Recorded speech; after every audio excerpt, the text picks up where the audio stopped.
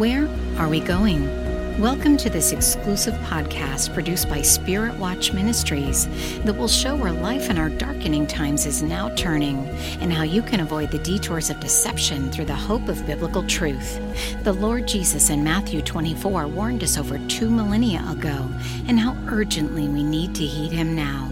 Our host is Pastor Rafael Martinez, a seasoned Northwest Indiana-based minister, intercessor, and counter-cult apologist who will help you discern the journey of change we're all on as the last day of the last days now winds down. For more information, check out our Facebook page and our website at spiritwatch.org. Now, here's Pastor Rafael.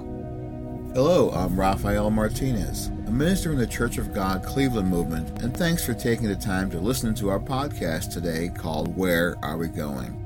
It's a podcast we've created where we explore some hard questions about the deceptive and destructive power wielded by deception itself within cultism and abusive churches all around us. Deception is a powerful impulse in our world today, and that's what we're exploring within these podcasts. We've also beheld our world's cultural and geopolitical dysfunction so continually that it's led us to ask the question about just where are we going? It's one of the kinds of questions asked by so many of our times, and this is one attempt to engage those. Today we want to elaborate a bit on that thought that our announcer gave, that we are on a journey of change that should be discerned, so stay tuned. This podcast is one of the services of Spirit Watch Ministries, an outreach of discernment in our deceptive world that has been ongoing since 1993. You can learn more about us at our website, spiritwatch.org, and keep up to date using our Facebook and YouTube links there on the page as well. We're always seeking new audiences, and we appreciate the help spreading the word around your internet community about our podcast if you find these to be useful and challenging. We are now found on Spotify, Google, and Amazon podcast channels, as well as Odyssey. And if you're here visiting, we thank you so much.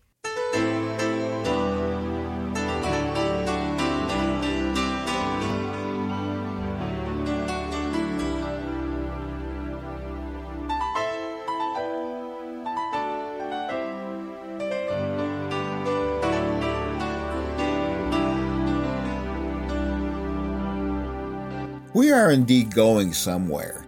Our introductory observation that humanity is currently on a journey of change presupposes a couple of things we ought to consider if we focus on why we do these podcasts and in turn where we hope to be going with them in the future. First of all, humanity is a work in progress. It's a constantly changing reality where a social norm could be here today and gone tomorrow. Our cultural certainty is under continual pressure to be reinvented, and this deconstruction has exponentially mounted in the past 100 years of our collective conscience.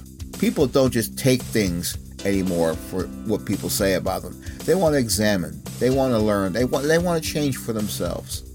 1923 can't be mistaken for 2023, but the history lesson is plain enough for anyone looking up long enough from their iPhone to eye things. The tension of just the past 30 trips around the sun has become so great that the family of humanity is powerfully splintering into a tribalism that redefines itself almost hourly. We are drawn into the taking of sides and the ongoing polarizing between groups of people, whether formally organized or not. We're there. It's a highly debatable fact that so much as reinvention is actually beneficial to humanity, but it goes down anyway. It's continually on the run. Secondly, our world's so-called progress literally has indeed become a journey of change. We are a citizenry of change, whether we realize it or not, and because of our human propensity to just passively adapt and endure any change imposed on it, that's always been the way it is.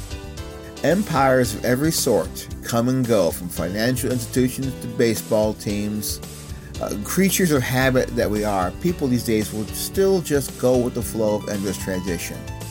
The ancient Greek philosopher Heraclitus, almost 3,000 years ago, recognized this in his dry quip that there's nothing permanent except change.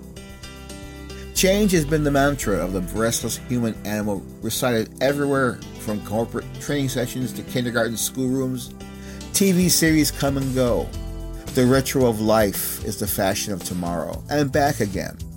We're kept constantly on our toes, waiting to walk back something, redefine our convictions, and just, quote, be the change, unquote, wherever life takes us. This endless confusion of what is right and wrong as we journey onward is applauded by our postmodern pundits and influencers as a badge of true social progress.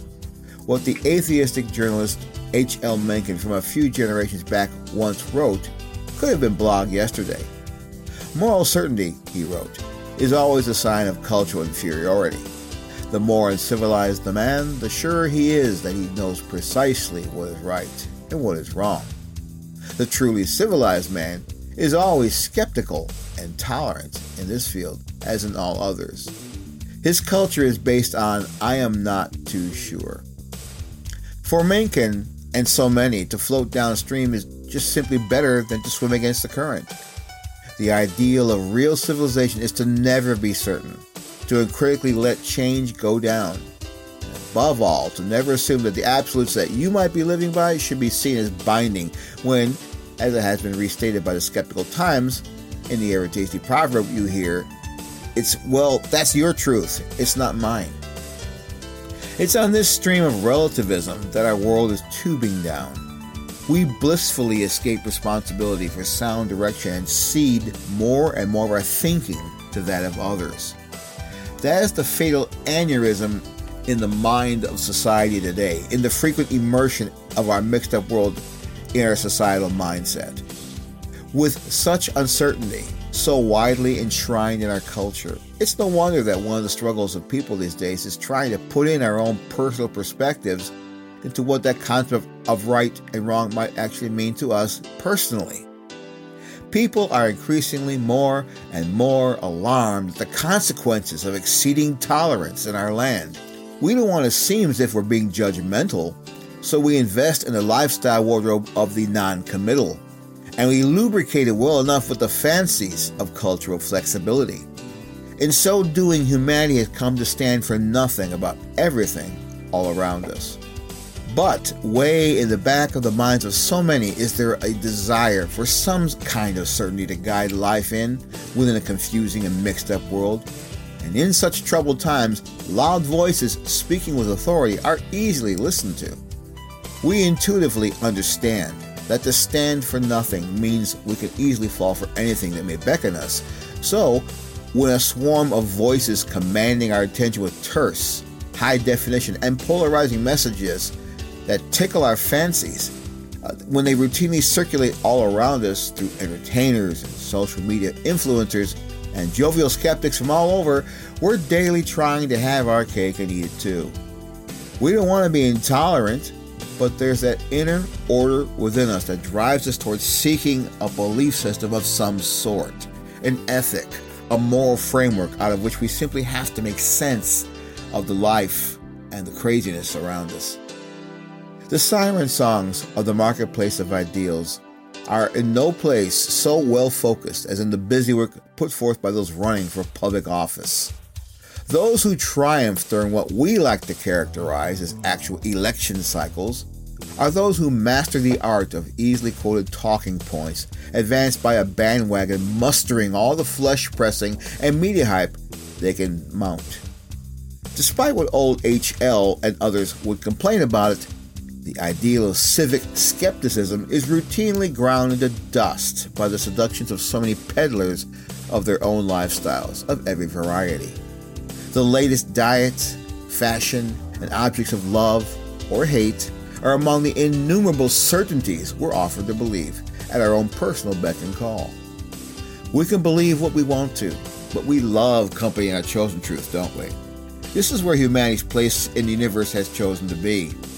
The social component of the human being guarantees we're going to seek out some tribe, some gathering that unites us and all of our convictions and is a basis for community in a fragmented society. That's part of the human condition, and it's, as the old song really has said, the way it is. But the way things are, Spirit Watch Ministries has been noting, is no guarantee that it really makes life better for us all. In fact, The way it is in our world at this moment is little more than a three-ring circus of lemmings, being run through mazes not of their own creation, regardless of what it costs them. People don't think through what they get involved with all too often. Humanity is the poster child of pliability. We are all able and willing to be led by whatever seems trustworthy to us, with scarcely a concern for consequence. Our ministry has documented this as we've focused very narrowly upon the impact of cultism and spiritual deception, zeroing in on those spiritual and philosophical circles where cult leaders created their own subcultures of faith and practice, which are abusive, damaging, and above all, deceptive in their own self-representation and replication.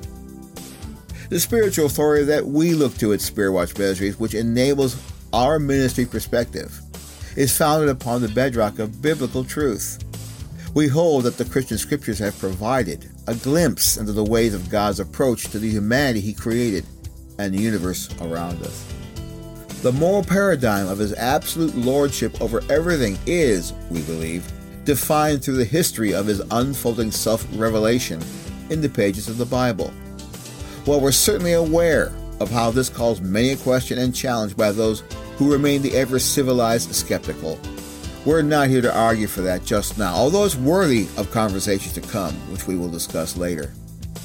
For us, the Bible is a divinely inspired work of history, philosophy, and inquiry into God's mindset and heart towards His creation, seen in His doings among the nations of ancient Israel and the ancient Near East. The message His Son, the Lord Jesus, brought to an unbelieving world is His final word of authority in the Christian faith.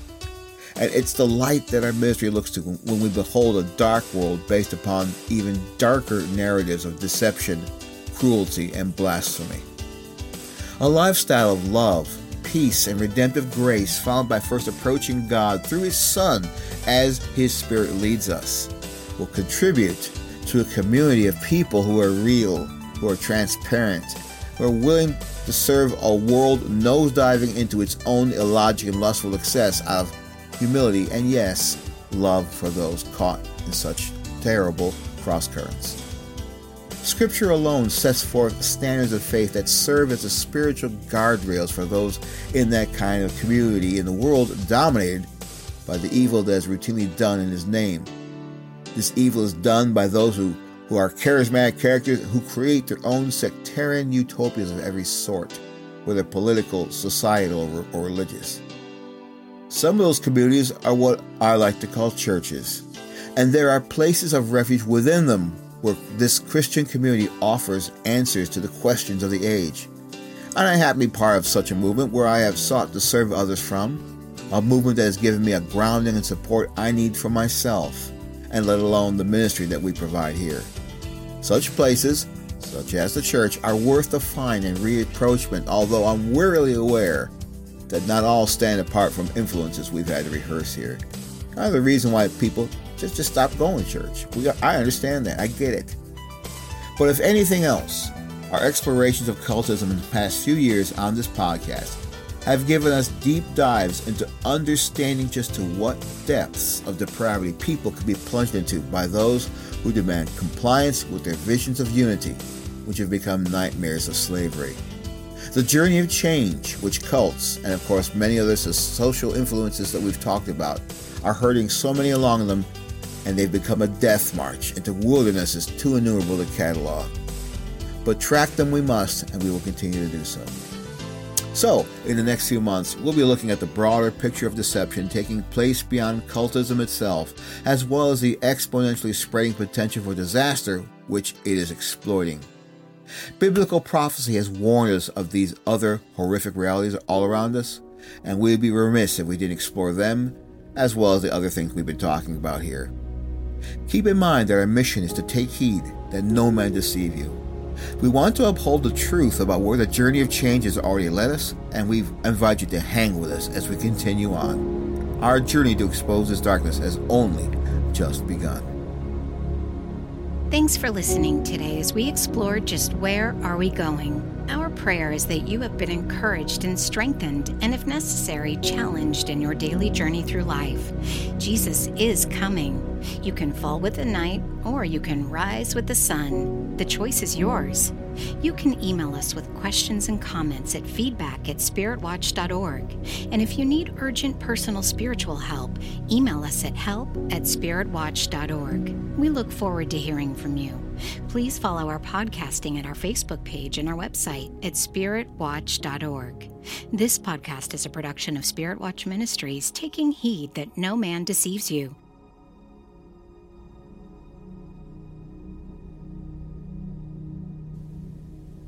Why is it so dark? In the beginning, it is always dark.